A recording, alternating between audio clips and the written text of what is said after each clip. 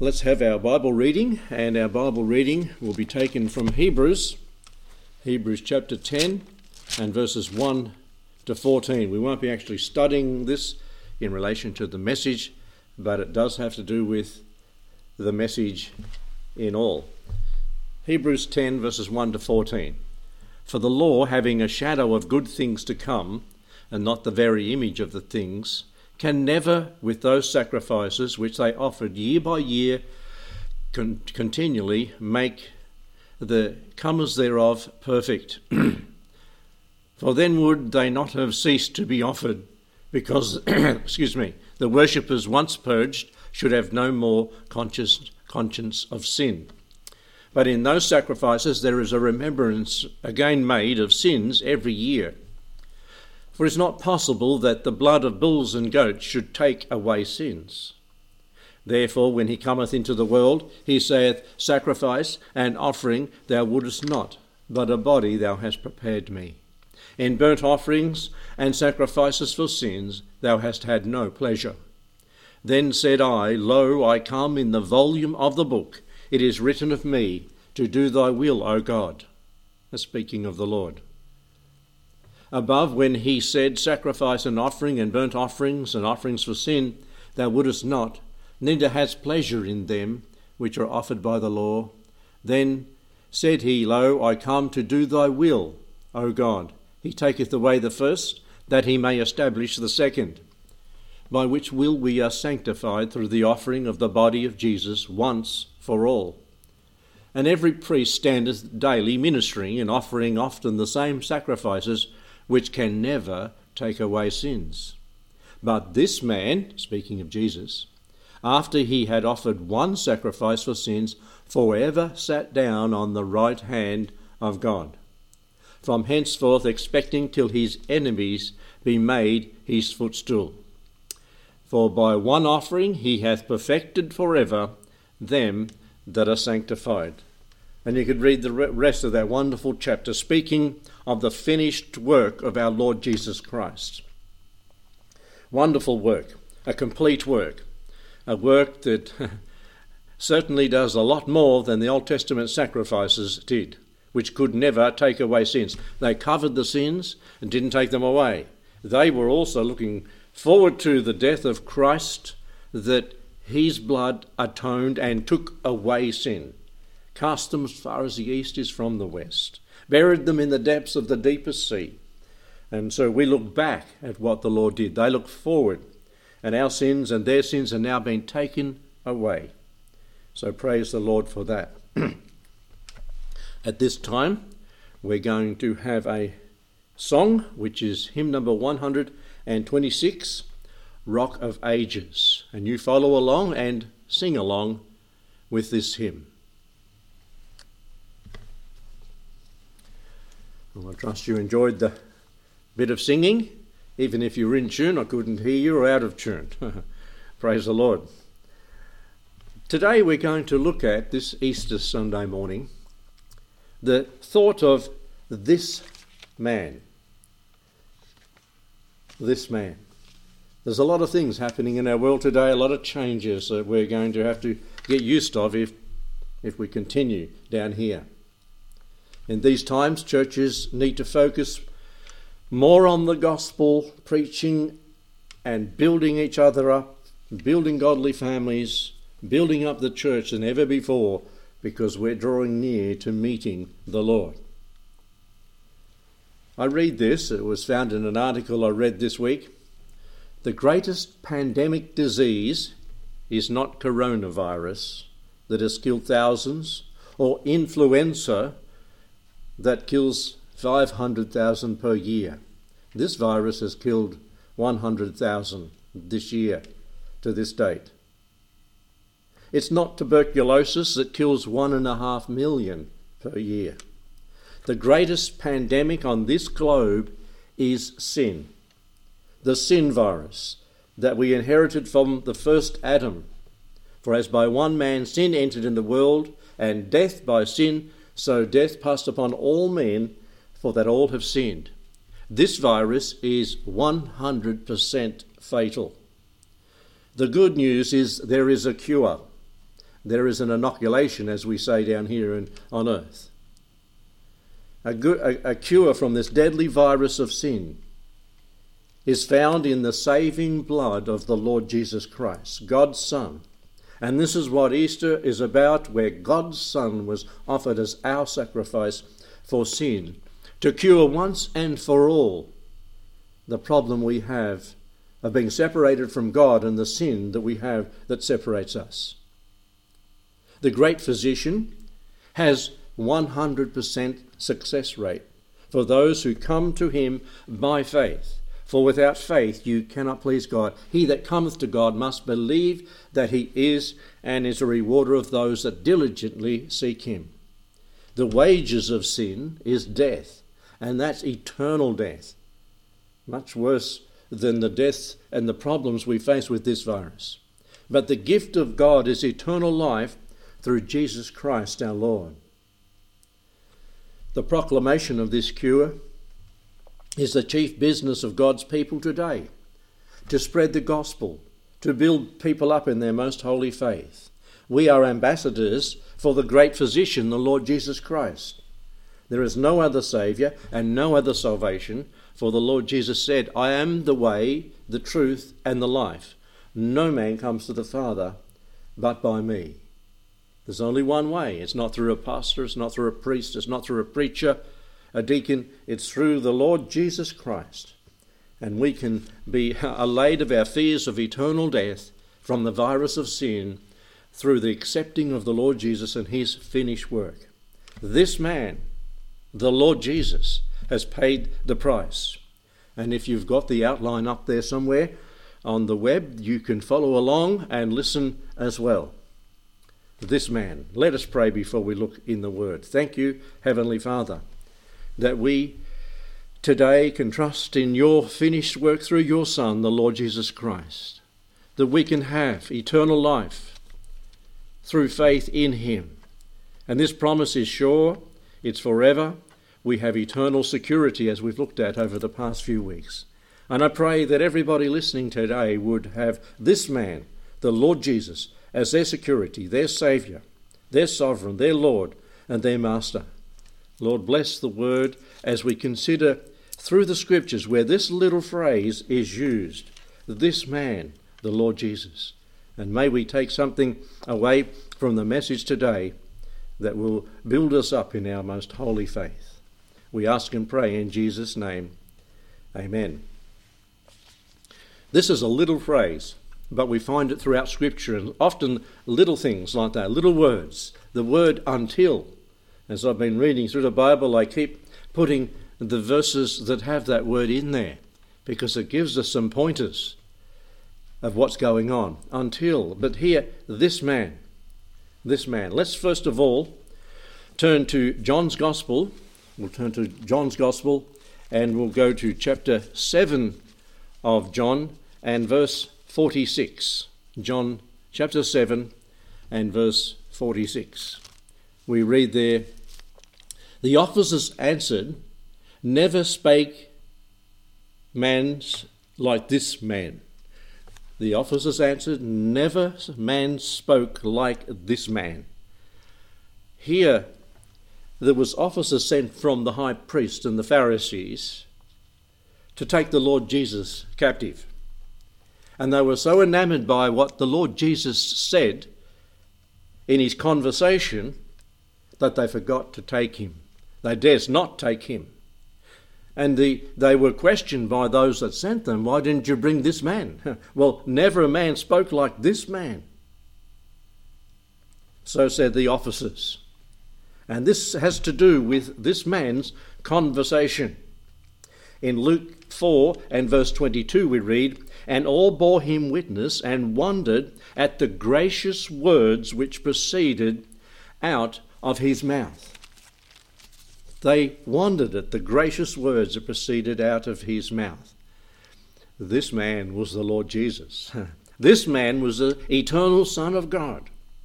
And his conversation was perfect. He was able to refute all opposition that came against him in his conversation and answer every question. In Matthew 13 and verse 54 we read, "And when he was come into his own country, he taught them in the synagogue, insomuch that they were astonished, and said, From where hath this man this wisdom and these mighty works? Is not this the carpenter's son? Don't we know him? Doesn't he work down there at the carpenter's shop? Is his not mother called Mary, and his brethren James and Joseph and Simon?" He had three half-brothers there, and Judas, 4. "And his sisters, at least 2. Are they not all with us? From where then hath this man all these things?" And they were offended at him. But Jesus said unto them, "A prophet is not without honour, save in his own country and his own house." And so his own brethren and the people around that knew him, the families around there in Nazareth, were saying, "What's with this man? We know his brothers, we know his sisters, we know his parents, but his conversation is so powerful." And they were offended. They didn't believe on him. Even his own family didn't believe on him. Eventually did, but early stages, no. So this man and his conversation. This man and his compassion. This man and his compassion. In Luke chapter 15 and verses 1 and 2, "Then drew near unto him all the publicans and sinners to hear him. And the Pharisees and scribes murmured, saying, This man receiveth sinners and eateth with them." Aren't you glad he receives sinners? Are we not all sinned? For all have sinned and come short of the glory of God. And we see the compassion of this man, the Lord Jesus. He came to seek and to save that which was lost. He does not want anyone to perish, but all to come to repentance. This man, the Lord Jesus, had great compassion on sinners. Now, here, this man receiveth sinners. This man receiveth publicans. Now, we think of a publican as a fellow that works in the pub. But a publican in the day of the Lord Jesus was a person who was a Jew who worked for the Romans, collecting taxes from the Jewish people to give to the Romans. And so he wasn't a very liked man. And many times he would double the price to make profit for himself. And they were saying, "This man, the Lord Jesus, is a friend of publicans and sinners." But aren't you glad that the Lord Jesus is a friend to all who are sinners and need salvation? In Matthew, the Gospel of Matthew chapter 14,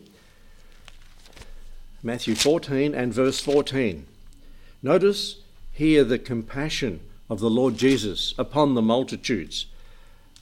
Matthew 14 and verse 14, we read there, "And Jesus went forth and saw a great multitude, and was moved with compassion toward them, and he healed their sick." In chapter 15 of the Gospel of Matthew and verse 30 and 32, we read, "And great multitudes came unto him, having with them those that were lame, blind, dumb, maimed, and others, and cast them down at Jesus' feet, and he healed them. Insomuch that the multitude wondered when they saw the dumb to speak, the maimed to be whole, and the lame to walk, and the blind to see, and they glorified the God of Israel." He had great compassion upon them. He was concerned for them. In verse 32, "And Jesus called his disciples unto him and said, I have compassion on the multitude, because they continue with me now 3 days." They were so intent on listening to the wonderful conversation, the words of the Lord Jesus, that they hadn't eaten for so long. And the Lord had compassion on them for their physical needs, their spiritual needs. That's our Lord Jesus Christ. In Matthew 9:36 to 38, he had compassion on the multitude that were scattered and faint. He had compassion in other portions in Matthew 18:11 and 13 on the one sheep that went astray, and he went after that one sheep. If you're the lost sheep, he has compassion on you. In Matthew 20 and verse 34, he had compassion on 2 blind men that called out for him to heal them. And the multitude said, keep quiet, keep quiet. They wouldn't keep quiet because they knew there was a man that would have compassion on them. And one of the others that the Lord had compassion on was Zacchaeus. in Matthew chapter 19, verses 1 and 10. We haven't time to look that one up, but in Matthew 19, 1 to 10, it talks about a little man, wee little Zacchaeus. Couldn't see the Lord, so he climbed up a tree because the Lord was to pass by that way, and he looking down, and the Lord looked up, and the Lord said to Zacchaeus, I must abide at thy house. Now, who was Zacchaeus? He's one of those publicans, one of those tax collectors for the Roman government, and people didn't like him. And that's why people looked at the Lord Jesus, the religious people, the toffee-nosed ones, and looked down and said, how dare he go? He calls himself the Son of God, and he goes to be a friend with sinners? He came to call sinners to repentance, not the self-righteous people who think they're okay. They won't repent. They won't get saved. But he has compassion on those that are down and out and need him. In Hebrews chapter 4 and verse 15, we read there, 4 and 15 of Hebrews, for we have not a high priest who cannot be touched with the feeling of our infirmities, but was in all points tempted like as we are, yet without sin. That verse you might think, well, I was saying he doesn't have compassion. It's the opposite to what you think. He does, as a high priest, have compassion upon us. The third point, and we find this in Luke chapter 23 and verse 41, where the Lord is said to be this man, 23 and 41 of the Gospel of Luke. And we indeed justly, for we receive the due reward of our deeds, but this man hath done nothing amiss. Thinking of the conduct of this man, the Lord Jesus, this is the thief that's dying alongside the Lord Jesus on the cross. To start with, both thieves were casting accusation against the Lord and saying, get us off here. Get us out of this situation. But one thief woke up to himself and realised he was in the same condemnation. And he's telling the other thief to be quiet and stop saying those things about the Lord Jesus, because he said, this man in his conduct has done nothing amiss. As it says in that verse 41. We receive, he said, the due rewards of our deeds. We've been robbers, we've done what we've done, we deserve what we're getting. But this man has not. In his conduct he was perfect. He's done nothing amiss. We have for ourselves here a great high priest in Hebrews 7:26. For such a high priest became us, was needed for us, who is holy, harmless, undefiled, separate from sinners, and made higher than the heavens. You see, this man, the Lord Jesus, was absolutely sinless. In everything he said, everything he did, and everything he thought, his motives were perfect. So in his conduct, he could become the high priest that we needed for our salvation.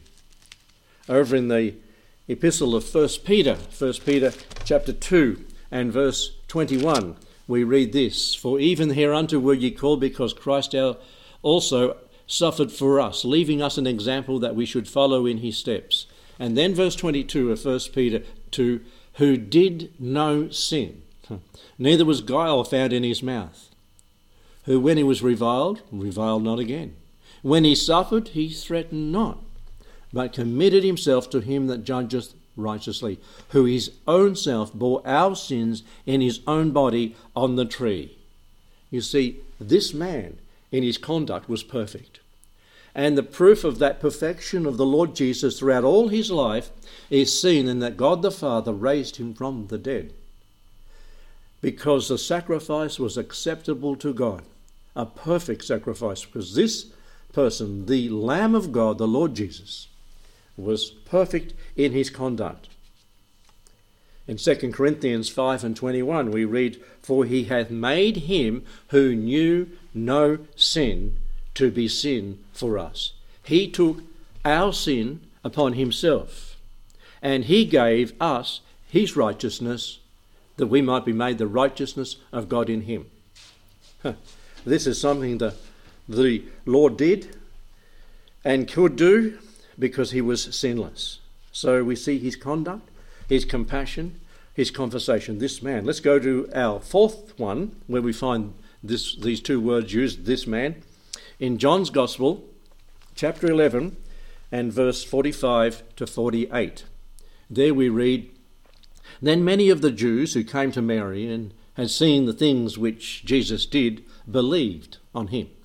But some of them went their ways to the Pharisees," the old religious people, the self-righteous people, the people that reasoned that they were the best, but they were the lostest of all, "and told them what things Jesus had done. Then gathered the chief priests and the Pharisees to council and said, 'What do we do? For this man doth many miracles. If we let him thus alone, all men will believe on him.'" They were jealous, they were envious, that the Lord Jesus was getting a following and they weren't. This man's going to have everyone following him if we let him continue and don't stop him. "And the Romans will come and take away both our place and our nation. This man doth many miracles." Let's think of this as his career. This is the career of the Lord Jesus. He went about doing good. Matthew 11. In the Gospel of Matthew chapter 11 we have there where the Lord has been questioned by the disciples of John the Baptist. And they were asking, John the Baptist said to them, "Go and ask, are you the Messiah, or do we look for another? Are we looking for someone else, or are you the Messiah?" Because John was in prison. He thought, this is not the way I thought things were to go. And in verse 2 of Matthew 11, "Now when John had heard in the prison the works of Christ, he sent to his disciples and said unto him, Art thou he that should come, or do we look for another? Jesus answered and said unto them, Go now and show John again those things which you do hear and see." And here's the list of the things that the Lord did in his, as it were, career in his life. "The blind receive their sight, the lame walk, the lepers are cleansed, the deaf hear, the dead are raised up, the poor have the gospel preached to them, and blessed is he whosoever shall not be offended in me." John, do you need any more testimony to the career of the one? Is he the one? John, yes. John realised, yes, he's the one. Who else can do this? Who else was doing this? Nobody. His career proved that he was the Son of God. This man, this is the man that does many miracles. In the Gospel of John in chapter 21 and verse 24, the last two verses of John's Gospel, we read this. "This is the disciple who testifieth of these things," speaking about John, who wrote the book of John, and wrote the things, "and we know that his testimony is true. And there are also many other things which Jesus did in his life, in his, as it were, career.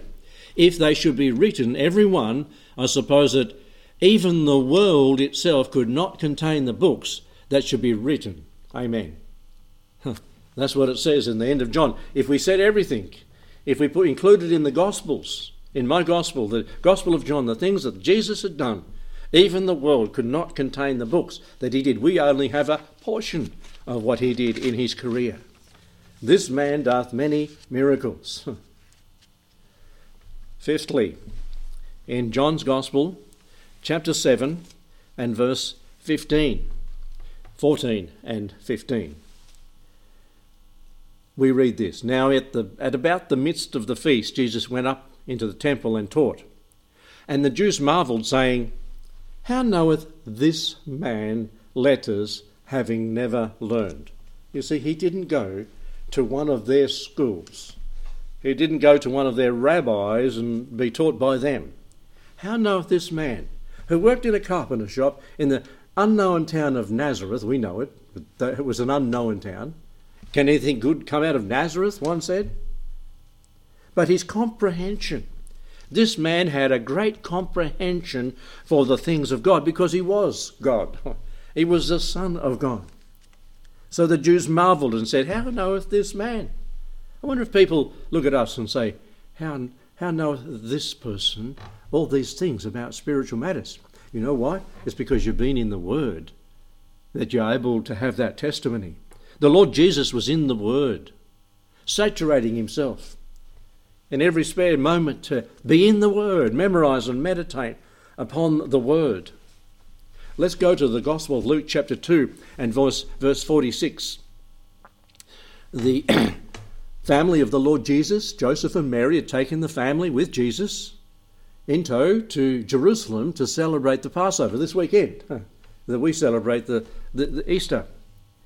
And they come in a great group. They all come together and they'd all go home together after the weekend of Passover. And as we were travelling up the road, the Lord Jesus was missing, and Mary, Joseph, where's our son? He was 12 years old at the time. Where's our son? Oh no, we've left him in Jerusalem. None of us would do that, would we? Well, I think each of us have testified, if we've got a few children, sometimes we leave one behind at a place.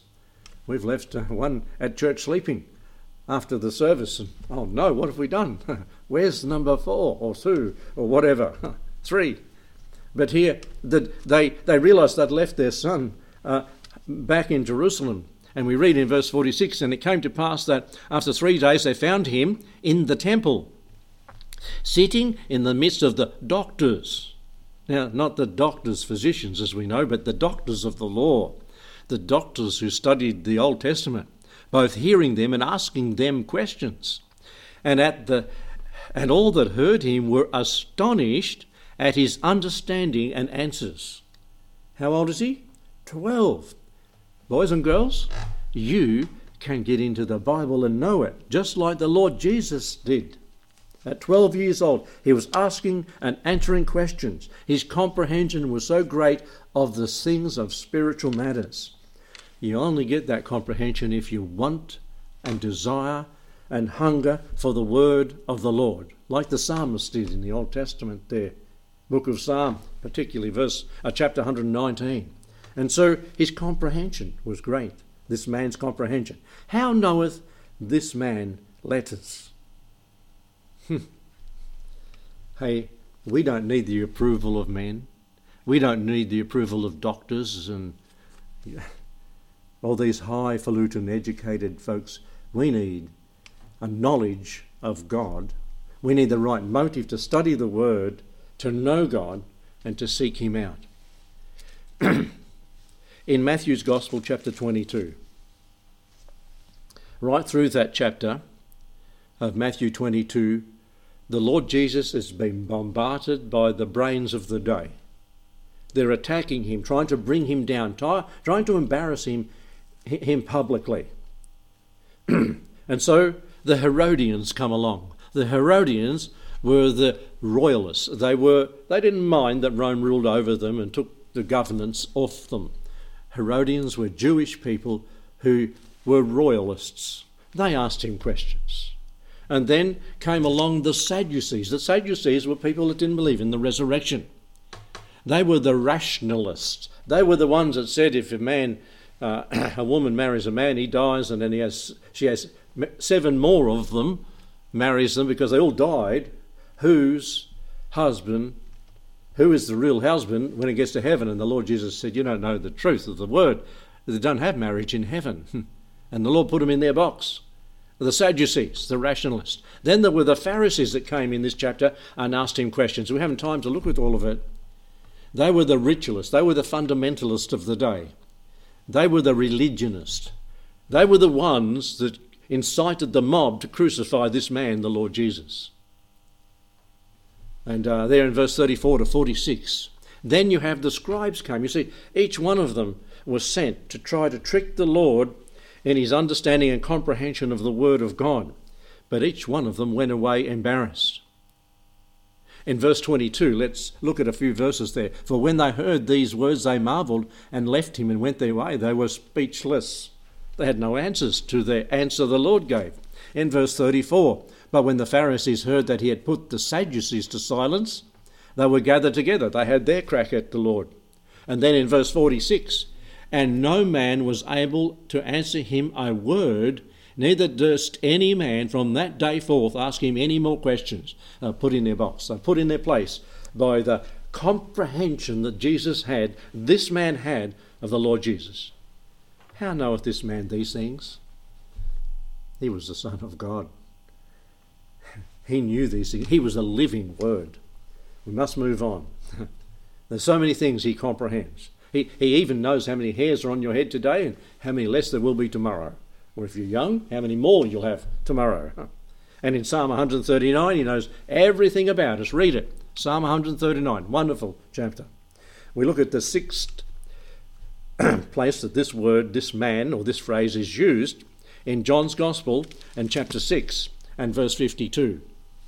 We have there written, "The Jews therefore strove among themselves, saying, 'How can this man give us his flesh to eat?'"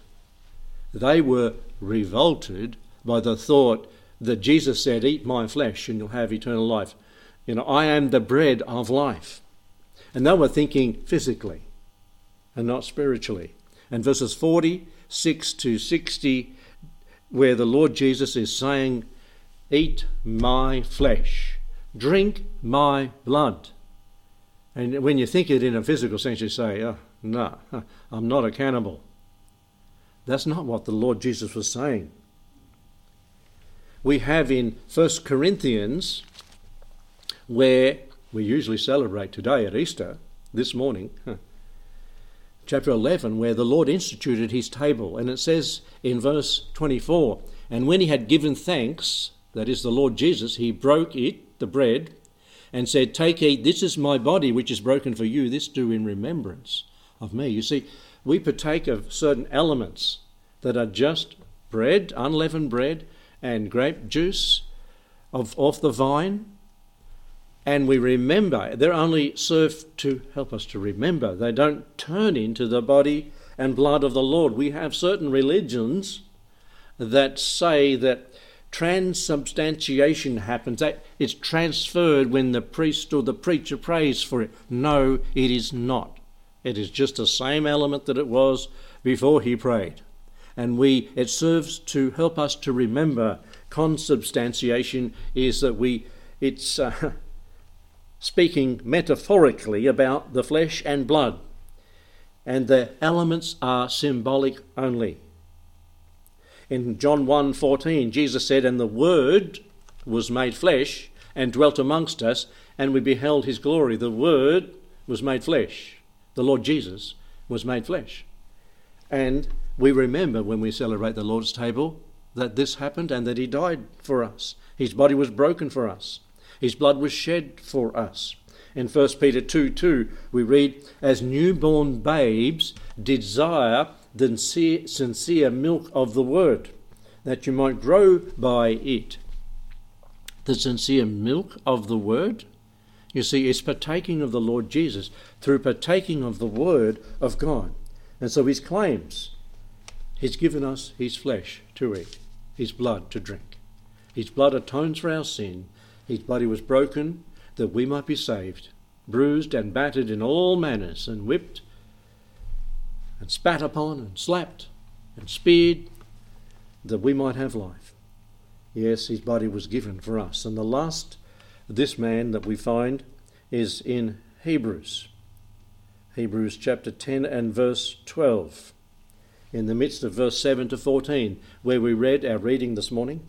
"But this man, after he had offered one sacrifice for sin," this man, one sacrifice for sin, not all the multitudes of sacrifices over the millennia, "forever sat down on the right hand of God, from henceforth expecting till his enemies be made his footstool." His job is done. His work is finished. He cried on the cross, "It is finished." He fulfilled the volume of the book. He fulfilled all the Old Testament prophecies. He said, "It is finished. The payment has been made. My blood has been shed. I give up my spirit." The sacrifice for sin. He's forever now seated. It's finished. The only time that we have this risen off that seat was when he received the first martyr, Stephen, into heaven upon his martyrdom in the early church there. Corinthians. 1 Corinthians chapter 15 and verse 24. He is seated. This is his conquest in this claim of this man. He's defeated death. He's defeated the devil. He has the keys of death and hell. He's won a wonderful victory for our salvation. And he's been raised from the dead. He ascended up to heaven in Acts chapter 1. And the disciples looked as he went, and now he's seated there in heaven until he makes his enemies his footstool. And folks, it's not far away. He's going to be victorious. And then in chapter 15 of 1 Corinthians, there it says in verse 24, "Then cometh the end, when he shall have delivered up the kingdom of God, and even the Father, when he shall put down all rule and all authority and power. For he must reign till he hath put all enemies under his feet. And the last enemy that shall be destroyed is death." Something that men fear, death. Then what? For the Christian, it's just a gateway into glory, death is. Promoted to glory, we say of Christians that have died. For he hath put all things under his feet. But when he says all things are put under him, it is manifest that he is accepted from this rule, as it were, who did put all things under him. That's God the Father that put all things under the Lord Jesus. And when all things shall be subdued unto him, then shall the Son himself be subject unto him, God the Father, that put all things under him, Jesus the Son, that God may be all in all. His conquest. He is victorious. He rose from the dead. He's seated on the right hand. One day, very soon, he's going to come, and the world will groan. Oh, no. Israel will groan. But we look forward to that victorious day that is coming.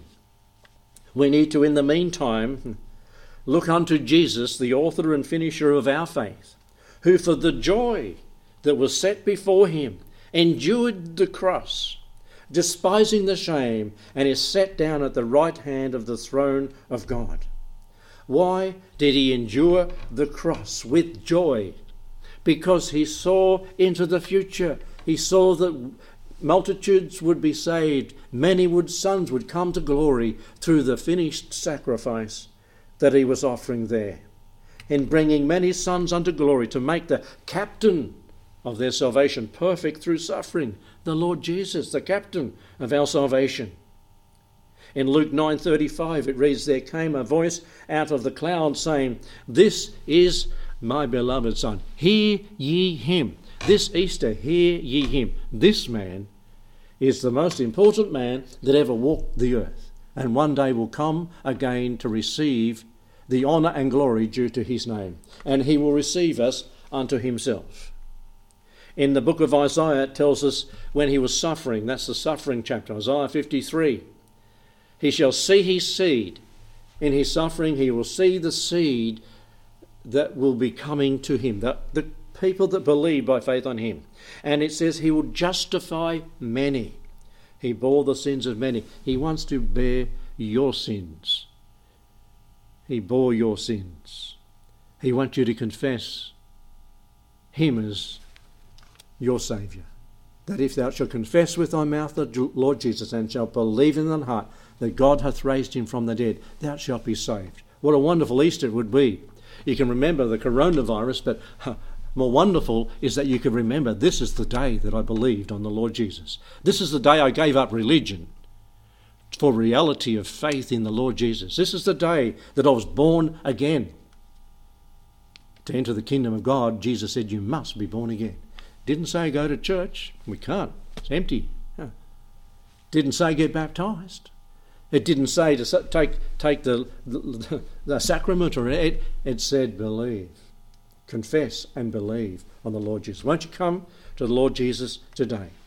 At this time we'll have a closing hymn. Before we do, we'll pray, and the closing hymn will be 138, Christ Arose. Thank you, Lord, for this man, the most wonderful man that ever walked this earth, that gave himself for our sins, that we might be with him as his seed, as his children, as his sons, forever and ever, redeemed by the blood of the Lamb. Christ arose. What a wonderful thought. Now seated, waiting in heaven to receive us unto himself. We give praise and thanks in the name of this man, the Lord Jesus Christ. Amen.